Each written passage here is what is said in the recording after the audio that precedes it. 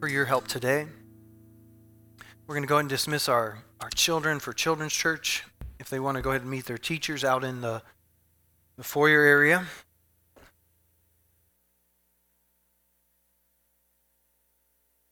Just give me a second to put myself together here. Who are we kidding? I might need more than a second.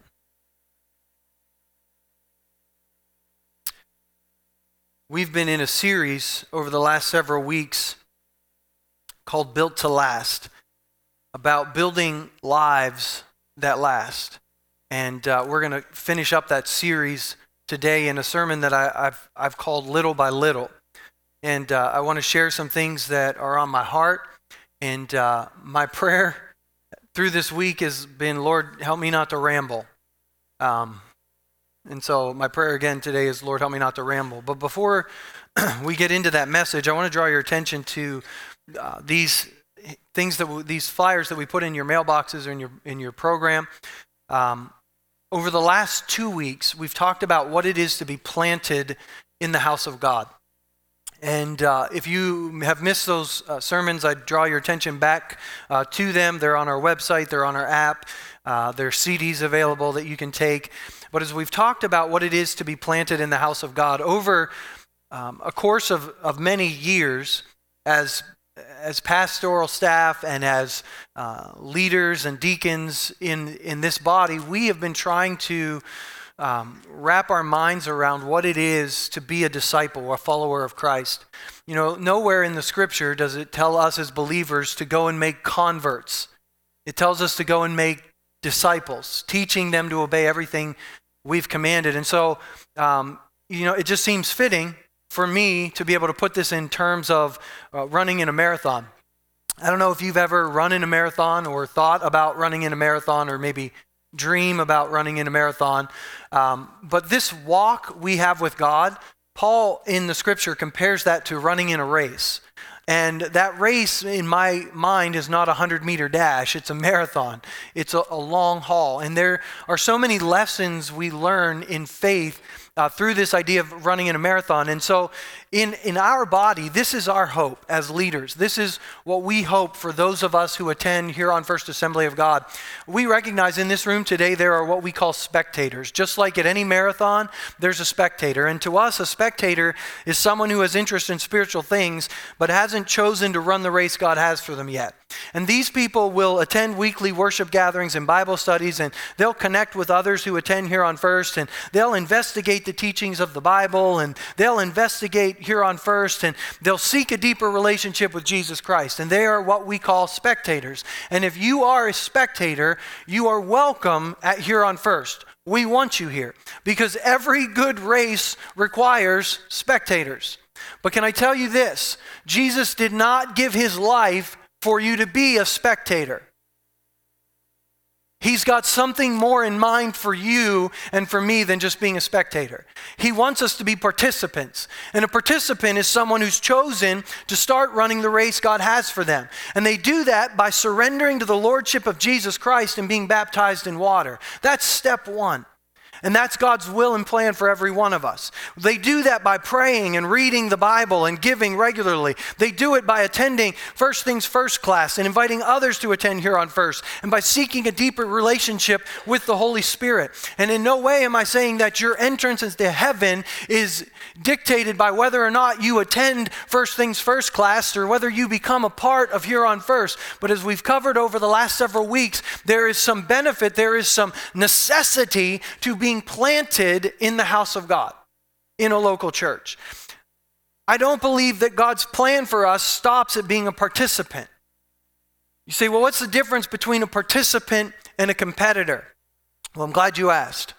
Because I run in a lot of road races, and I actually organize a road race in town, and there are what we call participants. There are people who sign up because they just want to have fun. You know, they just want to be involved. I mean, the fact that anybody gets off the couch and runs a 5K or walks 2 miles, that's a pretty impressive thing because you're already way above average on that. And so there are people that are participants. Now, but people who want to compete, because there's prizes involved. Or if it's just in your blood, you just want to be better than you were the last time out. And so you get the competitive juices flowing. And so in order to do that, you can't just sign up the day before the race. Okay, I'm planning to run a marathon this Saturday up in Fargo, and I've been working on it for months. I didn't just today decide I'm going to run in a marathon in Fargo. I had to plan my days. And let me tell you something. I wanted to do this, but there were days that I didn't want to do this. I don't know if you've ever run 20 miles, but it's not fun. And somewhere along a 20-mile run, I said to myself, why am I doing this? And it was the hardest thing I could ever imagine. But then a few days ago, I ran a 12-mile run, and it seemed so easy. And I thought, 6 months ago, a 12-mile run would have been the hardest thing ever. But now compared to a 20-mile run, it's not so bad. And so to be a competitor in this race with the Lord, in our walk with Him, we have to run with discipline. We have to run with endurance. We have to run with excellence. And we define that by applying for membership, by reading and obeying the Bible's teachings daily, by committing to serve in ministry within the body, by developing a personal testimony and beginning to share our faith regularly, by committing to tithe and make a faith promise and grow in the grace of giving. Now we've stepped it up. Now we're not just a participant in this thing, but we're a competitor in this thing. And I don't think it even stops there. I think what God's design for us is to be pace setters. Somebody who wants to help someone else finish their course by developing a plan for accountability and growth, and by attending leadership training, and by co-leading a ministry or group or mission, or becoming a mentor for someone else. See, if you've never run in a marathon, there are these people who are called pace setters. And so I know the picture of my pace setter. It's on FargoMarathon.com. I see his face and I know his name, and I'm going to meet him on Friday, and he is going to help me hit my goal, I hope. He's going to run what I want to run. And if I run with him, he's not going to take me too fast. He's not going to take me too slow. He's going to take me down this path to reach my goal. And that's what the Lord calls for us to do, to be that in the body of Christ for one another. Someone who can come along, someone else, and say, here, let me help you set the pace for your life. I love the Bible study that our women are going to work on this summer about learning the tempo of life together, the rhythm of grace.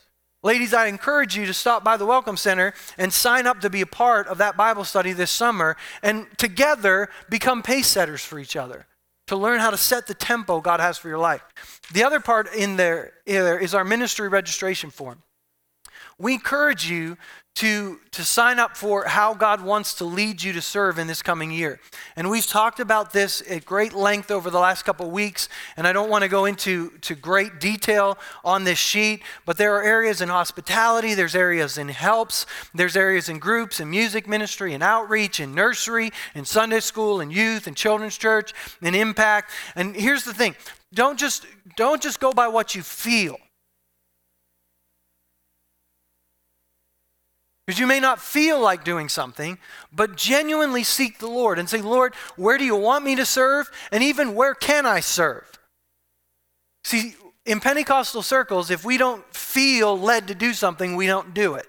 But as we talked about last week, as a part of the body of Christ, if I have the time, if I have the ability, and I see a need, I ought to take care of that need. Now, some overtax themselves. And you don't have time. But if you have time and you have the resources available to do something, maybe it's time to just take that step and do it, whether you feel led to do it or not. Does that make sense? If you've signed up for ministry in the past, if you notice our Adopt the Room, this is new to the sheet this year, the cleaning program that we've established as we've walked through this year. If you've already signed up for an area to clean, re-sign up on this sheet. Okay, this is your 1-year commitment. You're signing this sheet, and please don't be afraid of that. I know that the C word is something we're all afraid of, commitment. But we're asking for 1 year, what do you want to do? How do you want to serve this body? Does that mean that there's no escape clause? If in this year you just are overwhelmed and overtaxed and you got to step aside, there's an escape clause, okay? Come and see us. We'll walk you through it. We'll talk you through it. We'll help you with it. If you want to talk through this sheet with us, we'd love to sit down with you over the next couple of weeks and talk through this sheet with you. But even if you've been a part of something in the past, again, please re-sign up for it. Fill this sheet out. Drop it in the offering basket. Give it back to myself or Pastor John over the next couple of weeks. And we'll go ahead and begin to put together what God wants us to do in this coming year. But here's the thing. As pastors, we're called to equip the body to do ministry. And so we have to take these sheets and decide what the Lord wants us to do in ministry here. Now, here's the thing. In years past, we get frustrated because we have more ministries than we have people on this sheet. Well, here's my plan for this year. If it's not on this sheet, then obviously we can't do it. And so things might change around here a little bit. And that's okay. Because I would rather things change a little bit than take maybe 3 or 4 people and completely stress them out and burn them out. Because they feel guilty that nobody else is doing it, so we got to have somebody do it. And they don't have the time or the resource, but they'll do it anyway until they crack. And then we don't have them, and we don't have that ministry. And so nothing on this sheet is set in stone, but this is what we've done in the past. And if God moves on your heart, fill that out, turn it in, and over the summer months, we'll put together what this next year is going to look like as God leads you and as God leads us. And so we'll kind of walk through that. Today, there's so much, like I said, there's so much on my heart because I'm going to be gone for a few weeks. Some of you have asked, where are you going? Well, let me tell you where I'm going. This weekend, I'm going to Fargo, and I'm going to run a marathon. So get up early on Saturday morning and pray hard for 3.5 hours from 7:30 till 11. Pray for wonderful temperatures and no wind in Fargo, North Dakota. And that will help out immensely. And that's the plan. I'm going up there to run a marathon. And the next weekend, I'll be in Sioux Falls for state track. And I'll get to be a spectator instead of a competitor. And so I'm going to be a part of that. But my anniversary date for being in the church is in June. And so I've got 2 weeks of vacation, and I noticed that I've got this marathon, and I've got the state track meet, and the kids are out of school now, and so we're going to take some time as a family at the end of this year because I've got vacation time that if I don't use, I lose, and so I'm going to use. And then in June, the kids and I are going to head to Pennsylvania, and I have a nephew that's graduating, and so we're going to go over there and be with family and be with them. And it'll be a great time. And so I don't remember what the day is, but pray and fast during those 2 days as the kids and I drive across country to Pennsylvania. And we're going to have a great time. And so that's where we're going. And pray for us as we're gone. And I'll be back. And I want to share these things with you as I'm leaving. It's not like I'm going forever, but I just feel like there's something that's been on my heart for so many weeks, and I just feel like I need to get it off of my heart and give it to you before we head out. And so 2 Peter chapter 1, if you have a Bible, that's where we're going to go. 2 Peter chapter 1. If you need a Bible, there are some provided for you in the pew in front of you. We're going to start reading in verse 3. This is a letter that the Apostle Peter is written to churches during the New Testament time, and he's encouraging them, he's giving them some truth to kind of bank their lives on. And I believe it fits so well with the things that the Lord has already spoken to us today through the songs that we've sung, through the words that have been shared. And this is what it says. Peter writes in verse 3, "By his divine power, God has given us everything we need for living a godly life.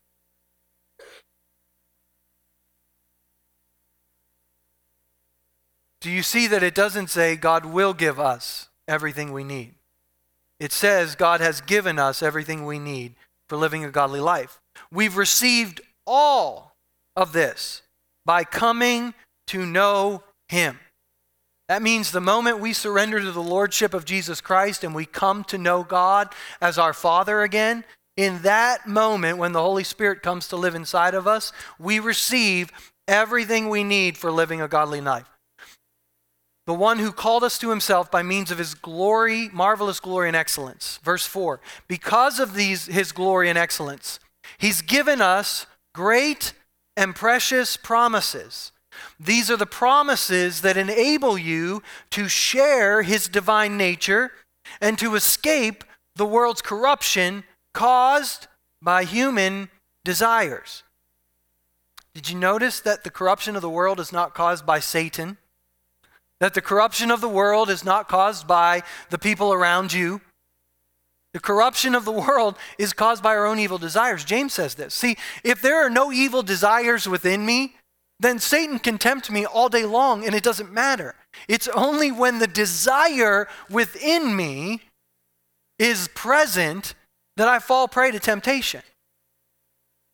But God has given us everything we need through promise form, potentially, in the person of the Holy Spirit. Everything I need to participate in the divine nature, the nature of Jesus Himself, the nature of God, and to escape the corruption in this world that's caused by my evil desires. He's given me all that I need for that.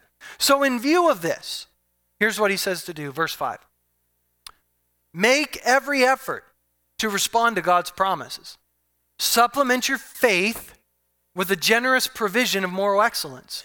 Moral excellence with knowledge, and knowledge with self-control, and self-control with patient endurance, and patient endurance with godliness, and godliness with brotherly affection, and brotherly affection with love for anyone. Now, this is in no way an exhaustive list of all of the things and characteristics we should develop as Christians.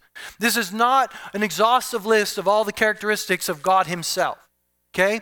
This is just a list. And Peter's giving us examples. And let me tell you a thing. Everything on this list exists in your life and mine today through the person of the Holy Spirit. Moral excellence in all of its form is dwelling inside of me today. Godliness, all of it, inside of me today.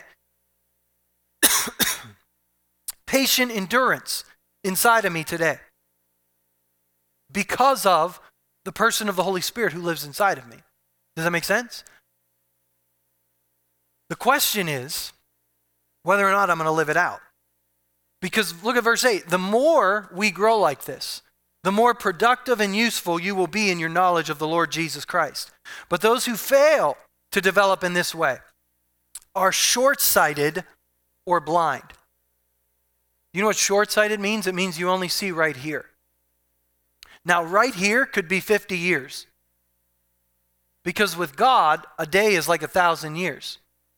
And so if we fail to develop these qualities, if we fail to understand that even in the midst of whatever circumstance I'm in right now, I have everything I need to overcome that through the Holy Spirit within me. And if I don't develop that, if I don't put that into practice, in that situation, I'm either blind, spiritually, I don't see it all, or I'm short-sighted, meaning that I'm more concerned with temporary than eternal. I'm short-sighted or blind. Forgetting that they've been cleansed from their old sins, their old life. So, dear brothers and sisters, work hard to prove that you're really among those God has called and chosen. And do these things and you'll never fall away.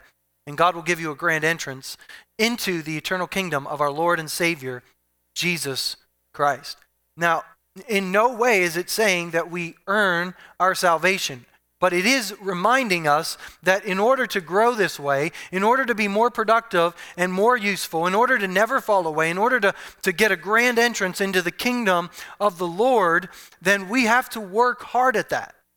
Now, when I say that you have everything you need for living a godly life, that's a simple statement. And as we talked about in Sunday school this morning, as we talked about in Wednesday night, as we've gone through this study by Heath Adamson about living this Christian life and seeing the burning bush, I'm going to tell you this. It's a simple thing. Serving the Lord is simple, but it is not easy.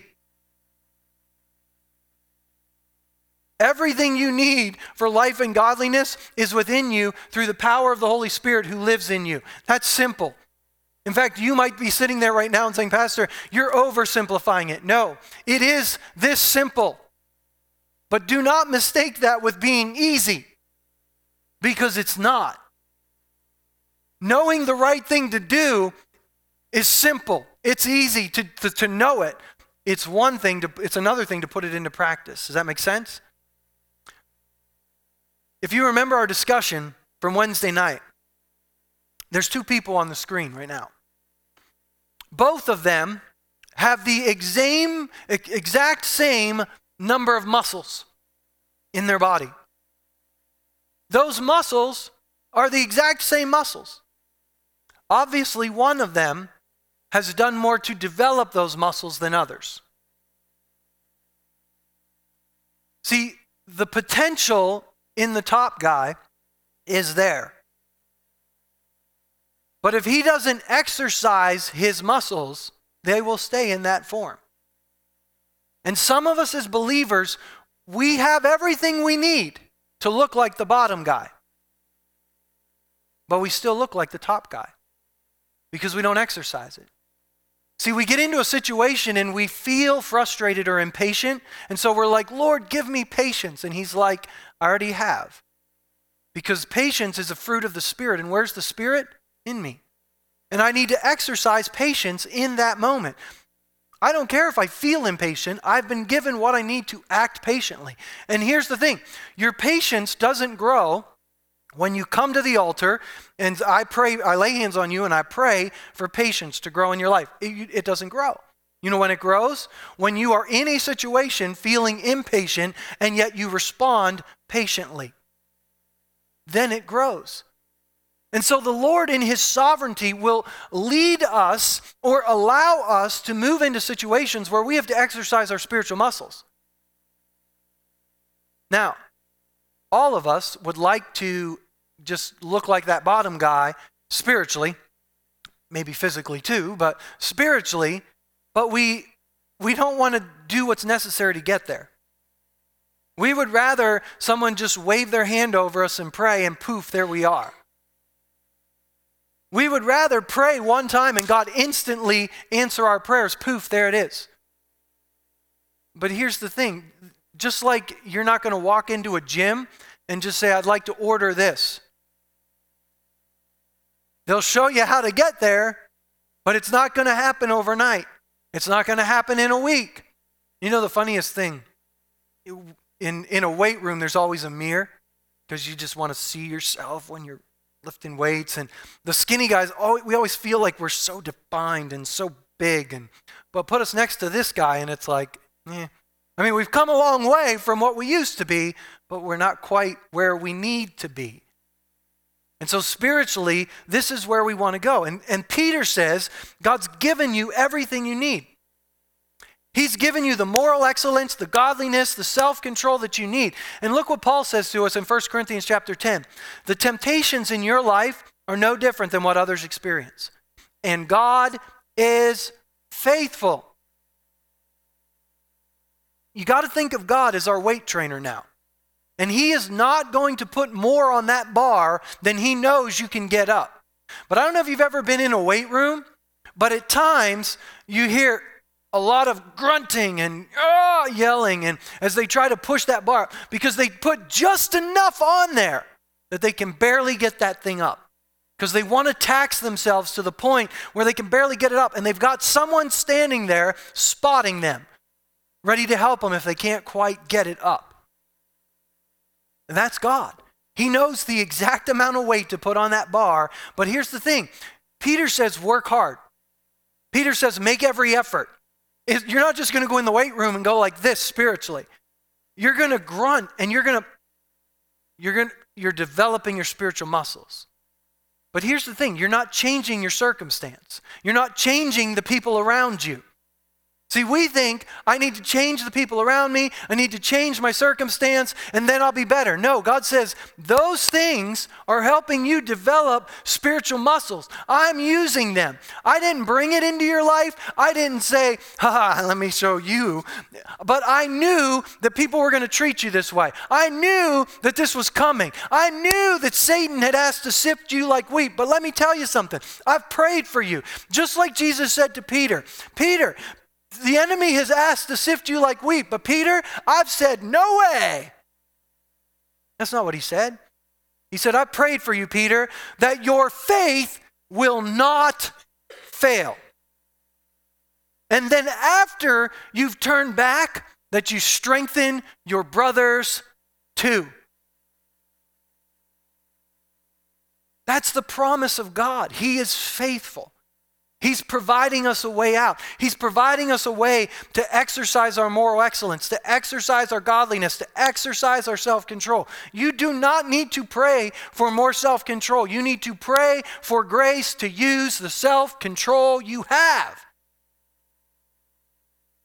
You say, well, that's just, you're just playing with words now. No, if you don't believe you have it, you won't exercise it. You'll keep asking for it. You'll keep blaming other people. Well, I only flew off the handle because of so-and-so. No, you have the self-control you need not to fly off the handle no matter who pushes your buttons. And the Bible says, be grateful that people push your buttons because it helps you develop perseverance. You have perseverance. It's in you. You just need to develop it. Little by little. Our choices make a difference. 2 Timothy chapter 2 says, run from anything that stimulates youthful lust. Run from it. Pursue righteous living, faithfulness, love, and peace. Ephesians 3, there shouldn't even be a hint of sexual immorality, any kind of impurity, or any type of greed. Just because we have self-control does not mean we should put ourselves in compromising situations. The Bible calls that foolish. Instead, run from those things. Brotherly affection, Peter says. Love for everyone. We love to pray for this one. Oh, Lord, give me brotherly affection. Give me love for people. I have. The Holy Spirit, who has love for everyone, lives in us. And now we need to act on it. See, we are waiting for the emotion. I'm waiting to feel brotherly affection towards you before I act in brotherly affection for you. That's not going to happen. I wish it would. I wish we could just ask for it and it would come and it would all be better. But here's the thing, we don't grow that way. Our muscles developed when we do what we've been enabled to do. I can feel all kinds of anger, resentment, hatred, bitterness, fear, all kinds of feelings, and still act in brotherly affection and love towards people. I can. Why? Because the same Spirit that raised Christ from the dead lives in me. But see, you and I want to go from point A to point B very quickly. We want to look like the muscle man, but we don't want to exercise our spiritual muscles. Right? That's me.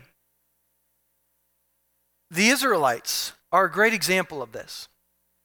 God delivers them from Egypt. He takes them out of sin, if you will, in our vernacular, and he wants to bring them into the promised land. But you know, there's a whole lot of stuff that took place between Egypt and the promised land, right? It was a lot longer than God really wanted it to be, but even the journey God had in mind was longer than just a day. Look at what it says in Exodus chapter 13. When Pharaoh finally let the people go, God did not lead them along the main road that runs through Philistine territory, even though that was the shortest route to the promised land. God said, if the people are faced with battle, they might change their minds and return to Egypt. See, God is faithful. He will not let you be tempted beyond what you can bear. He will not lead you on the shortest route, even though we think the shortest route would be better. God knows the shortest route is not going to work for us. And so he leads us a different way. And sometimes we get frustrated with that, don't we? We want to get there quick. Come on, God, I asked for this. Today would be a good day to respond. And God's like, no. I've got a plan. And and I'm leading you. You got to trust me. I know where I'm leading you. So he led them in a roundabout way through the wilderness. Oh, for crying out loud, there's got to be a better way than the wilderness.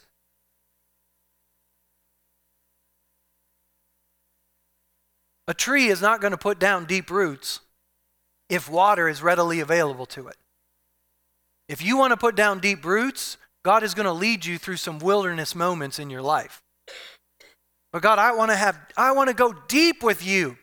And then the next week you're like, God, why can't I hear your voice? And he's like, well, I thought you asked me to go deep. We don't even know what we're asking for when we ask it, do we? God, I want you to take me deeper. Deeper. And the Lord gets quieter and quieter, and he's like, come on. You want to go deeper? I'm taking you deeper. Now you have to drill. Oh, but I thought you were just going to just make it. But here's the thing. That's a great prayer to pray. And the only reason you're praying a prayer like that is because the Holy Spirit inside of you is yearning to be closer to the Lord than you are right now. And so he's drawing that to the surface. And we pray it, but then we get confused because it seems like, Lord, I asked you to take me deeper and now you're not talking to me. And the enemy comes and says it's because you've sinned. Or it's because, you've got something wrong in your life. Or he'll come and say all sorts of stuff. And God's like, no, it's because I'm taking you deeper. Trust me. I know where I'm leading you. So he led the Israelites out of Egypt like an army ready for battle. They were like an army ready for battle, but not ready for battle. Then in chapter 14, look what it says. Right after that, the Lord then gave these instructions to Moses. Order the Israelites to turn back and camp at Pi-hahiroth, between Migdol and the sea. Camp there along the shore, across from Baal-zephon. Then Pharaoh will think, the Israelites are confused. They're trapped in the wilderness. And once again, I will harden Pharaoh's heart, and he will chase after you. I've planned this in order to display my glory through Pharaoh and his whole army. And after this, the Egyptians will know that I am the Lord. So the Israelites camped there as they were told. Do you read that? The Lord purposely put them right by the Red Sea. He backed them in. And he has Pharaoh chasing them down. He has put them in a position of no hope. The Lord, who loves them, who's faithful, who delivered them from Egypt, put them in a no-win situation right here. They're back against the wall. But he's hoping that their deliverance from Egypt, the plagues that they saw, the way God carried them to this point, the fact that he's led them safely to this point in the wilderness will just begin to grow in their hearts, and they're going to be able to trust him in this moment. But do they trust him in this moment? No. They begin to cry out to Moses and complain against Moses.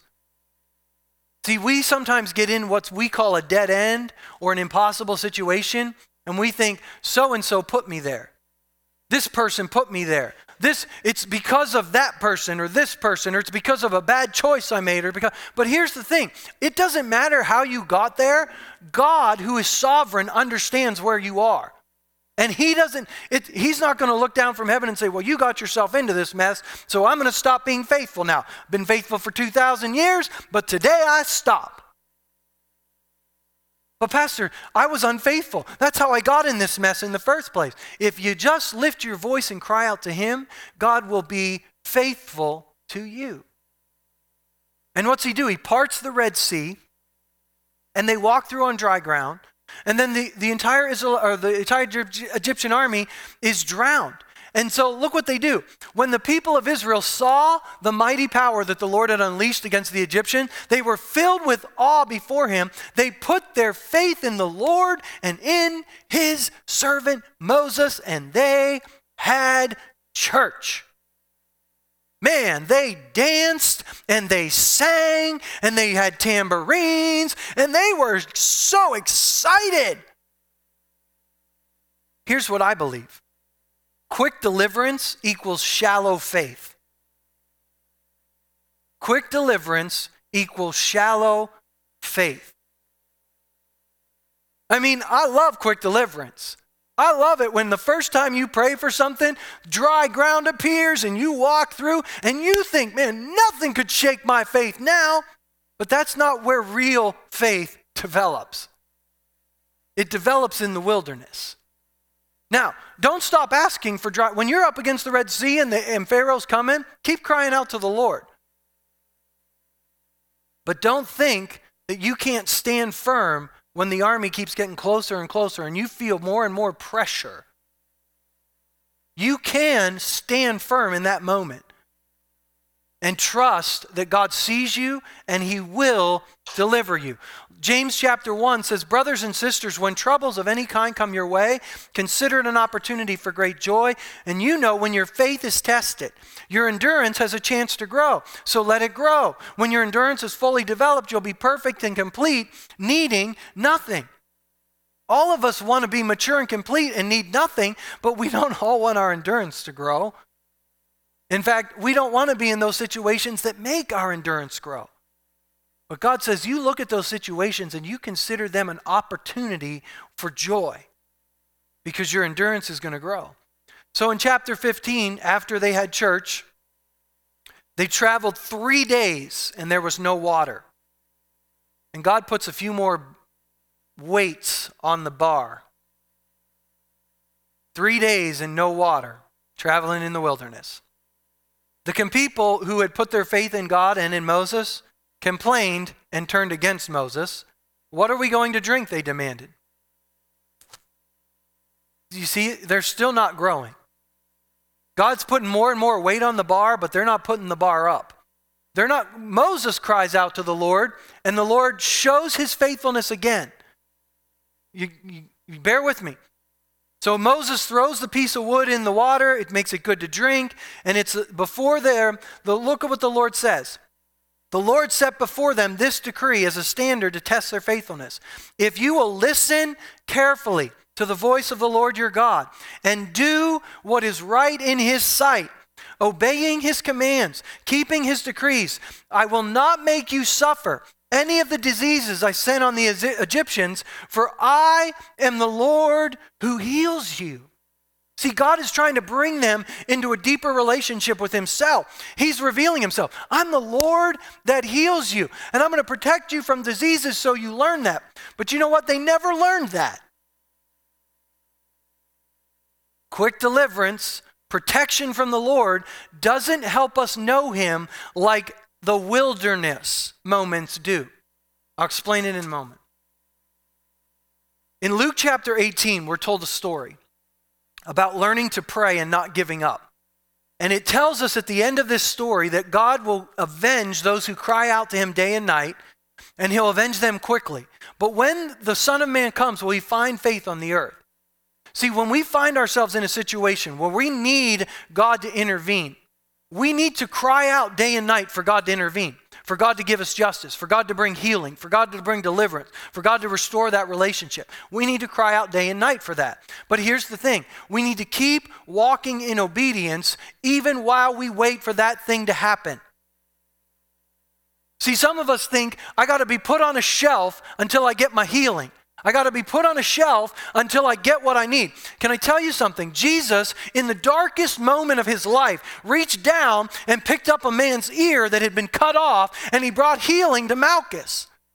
In the darkest moments of your life, you are not put on a shelf. God can use you to bring deliverance to other people, even in your darkest moments, and through that, develop in you the perseverance and character you need to enter into the promised land. But if we believe that we can't do it, I got to wait for my circumstance to change. I got to wait for this to happen, and then I'll be able to do it. No, you've been given everything you need right now for life and godliness. You can stand up under that thing. You can learn how to fight for your victory by crying out day and night, not giving up. Well, I guess the Lord just wants to teach me patience. Yeah, he absolutely wants to teach you patience through that hardship, but he doesn't want that hardship to last forever. He wants us to learn how to overcome those hardships. That's what he's talking about in Luke chapter 18. So then the Israelites continue on their journey. Chapter 16. They set out and they journey into the wilderness of Sin. And they arrived on the 15th day of the second month, 1 month after leaving the land of Egypt. But there too, the whole community of Israel complained again about Moses and Aaron. If only the Lord had killed us back in Egypt. There we sat around pots filled with meat. We ate all the bread we wanted. But now you've brought us into this wilderness to starve to death. And the Lord said to Moses, I'm going to rain down food from heaven for you. Each day the people can go out and pick up as much food as they need for that day. And I will test them to see whether they'll follow my instructions. See, you got to understand this. They're still not getting it. They're still not understanding that God wants them to trust him. I mean, after all they've seen, they're still not understanding. But God is so faithful, and he says, okay, they're complaining against you again. They're still not getting it, but I'm going to rain down food. I'm going to provide food for them. I'm going to take the next step. God wants them to develop the type of character they need. This is why he's leading them through the wilderness. Remember, they're not journeying because of their sin yet. This is the prescribed path that God's chosen for them. To try to teach them to trust him. To try to teach them that he's going to provide for them. To try to teach them to cry out to him. He's like, I know you need food. You need water. I know you're in pain. You've got pressure right now. But here's what I want you to learn. Just cry out to me. Just trust that I love you. Trust that I care about you. Trust that I am fully aware of your situation. Stop blaming Moses. Stop blaming Aaron. Stop blaming everyone else. Trust me. I know you're pinned down, but I can provide for you if you'll just cry out to me. And he tries to teach them this. Why does he try to teach them this? Because if they don't learn this, they won't go into the promised land. And you know what happened to that generation? They came to the edge of the promised land. They sent the spies in, and what happened? We can't go in there. They got to the very edge of the thing God had promised them for hundreds of years, but they didn't have the character to go in. And all of them had to die in the wilderness because they refused to develop the character that would have given them what they wanted. See, you and I pray, and we think God should just dispense answers like candy. And God says, I'm going to put the answer right here. And if you would just allow me to shape and mold you, you would be able to walk right into what it is you want. I want to give it to you so badly, but here's the thing. The doorway is the very thing you're fighting against. The very thing you won't do is actually the doorway into the thing you're asking for. And the entire generation dies in the wilderness. And not only that, but they glorify the past. Here's the funny thing. When we get into pressure situations, we have a tendency to make the past look better than it really was. Oh, in Egypt, we sat around pots with so much food. You were slaves. Are you kidding me? Did you ever hear that?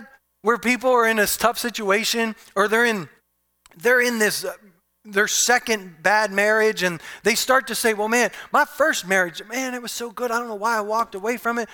But if you would have heard them talk about the first marriage when they left it, it would have sounded a whole lot like this one. But now that I'm in this situation, the past, oh, it was so glorious back there. Back then, it went the way it used to be. We do that in church too. We have a pastor that we don't like, and man, I remember the pastor that was here before. Oh, he was such a great man. Yeah, so great we ran him out of town. But it's funny how when we're in a pressure situation, the past always looked better than it really was. But God wants to bring us into the thing that he's promised for us. Everything we need for life and godliness is with us. We are hard pressed on every side, but we're not crushed.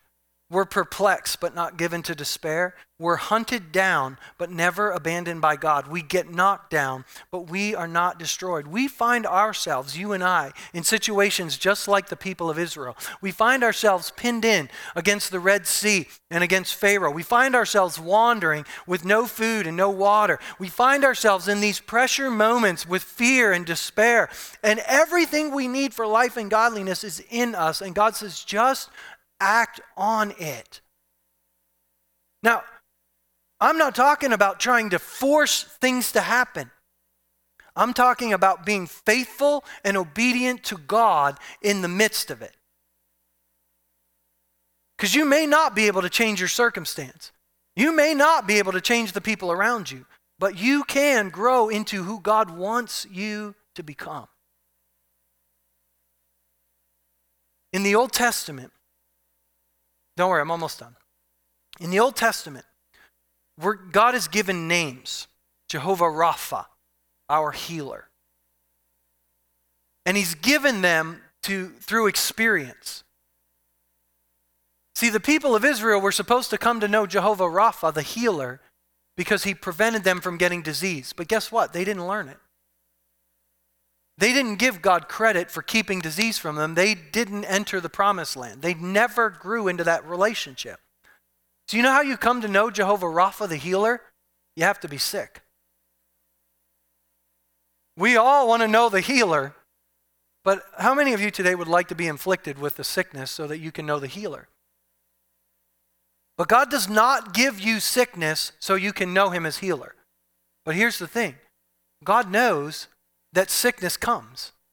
And God wants to use sickness to reveal himself as healer.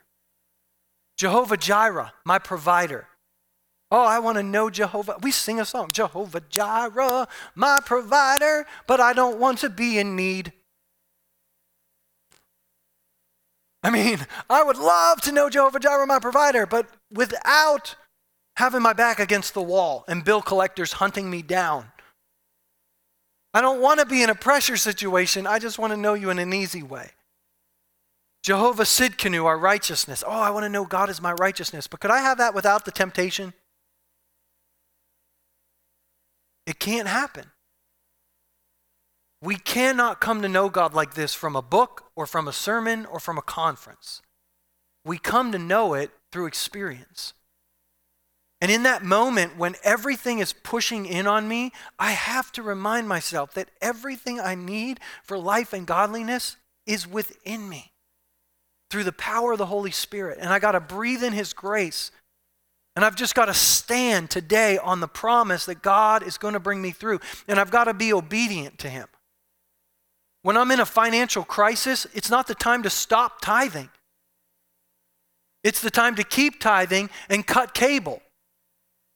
It's time to start eating beans and rice and saying, God, I'm gonna do what I can to stop getting into debt, but God, I need your help. I'm pressed here. I made this mess all on my own accord. I'm pinned in. I need you to part the sea.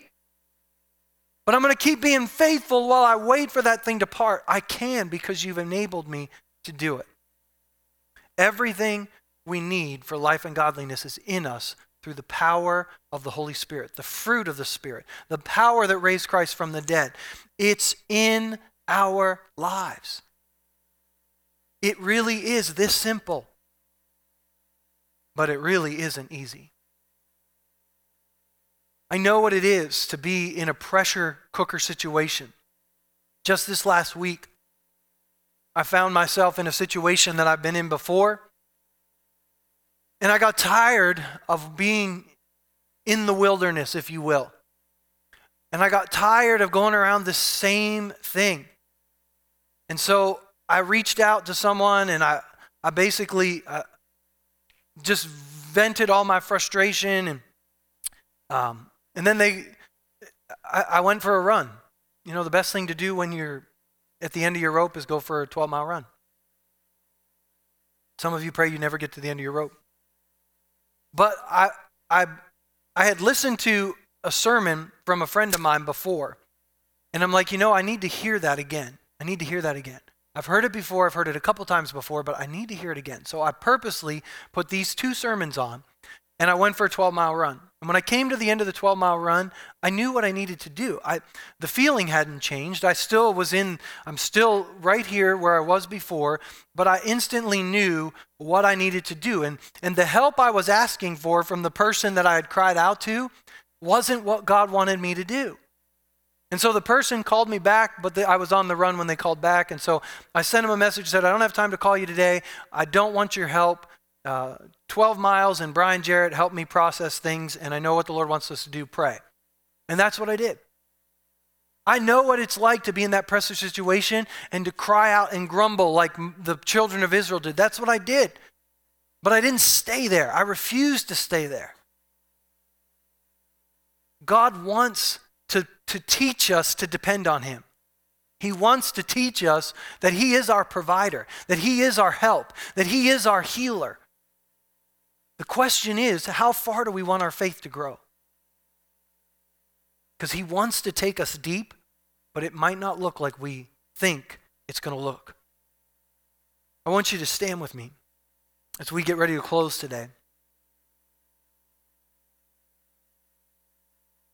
It seems like every person I talk to today either is someone or has someone close to them that's in a moment where they just feel overwhelmed.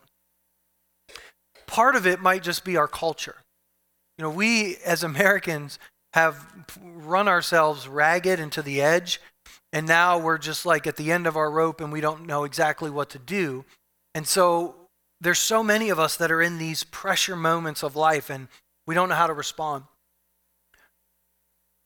Wherever you are, however you got there, God is fully aware of it. And he wants to help deliver us. He wants to reveal himself. Question is, will we cry out to him? Will we trust him in those moments? And so, Father, today, we look to you.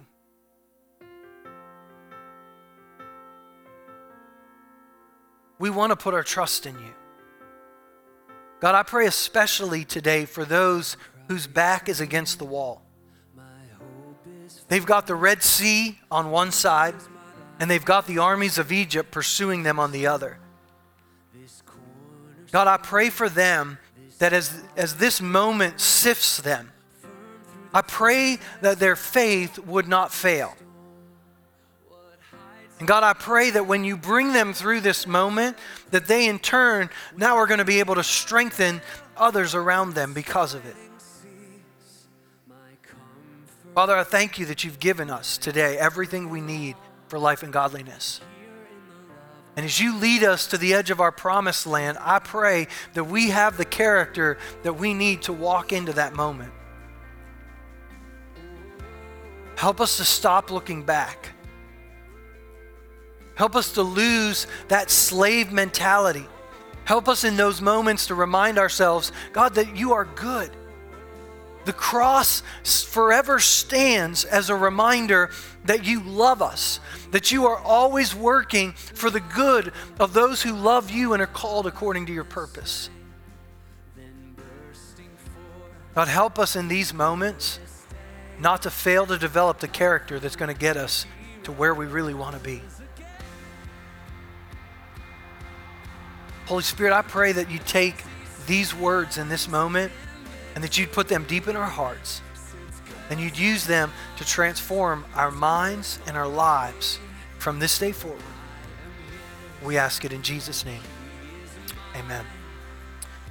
If you want someone to pray for you or you want to pray, we're going to keep these altars open for you. Our prayer team will stay for a few moments, and we'd love the opportunity to pray for you if you've not been prayed for yet. If you need to be dismissed, just do it quietly. Let this be a place of prayer for those who want to stay for a few more moments. God bless you as you go.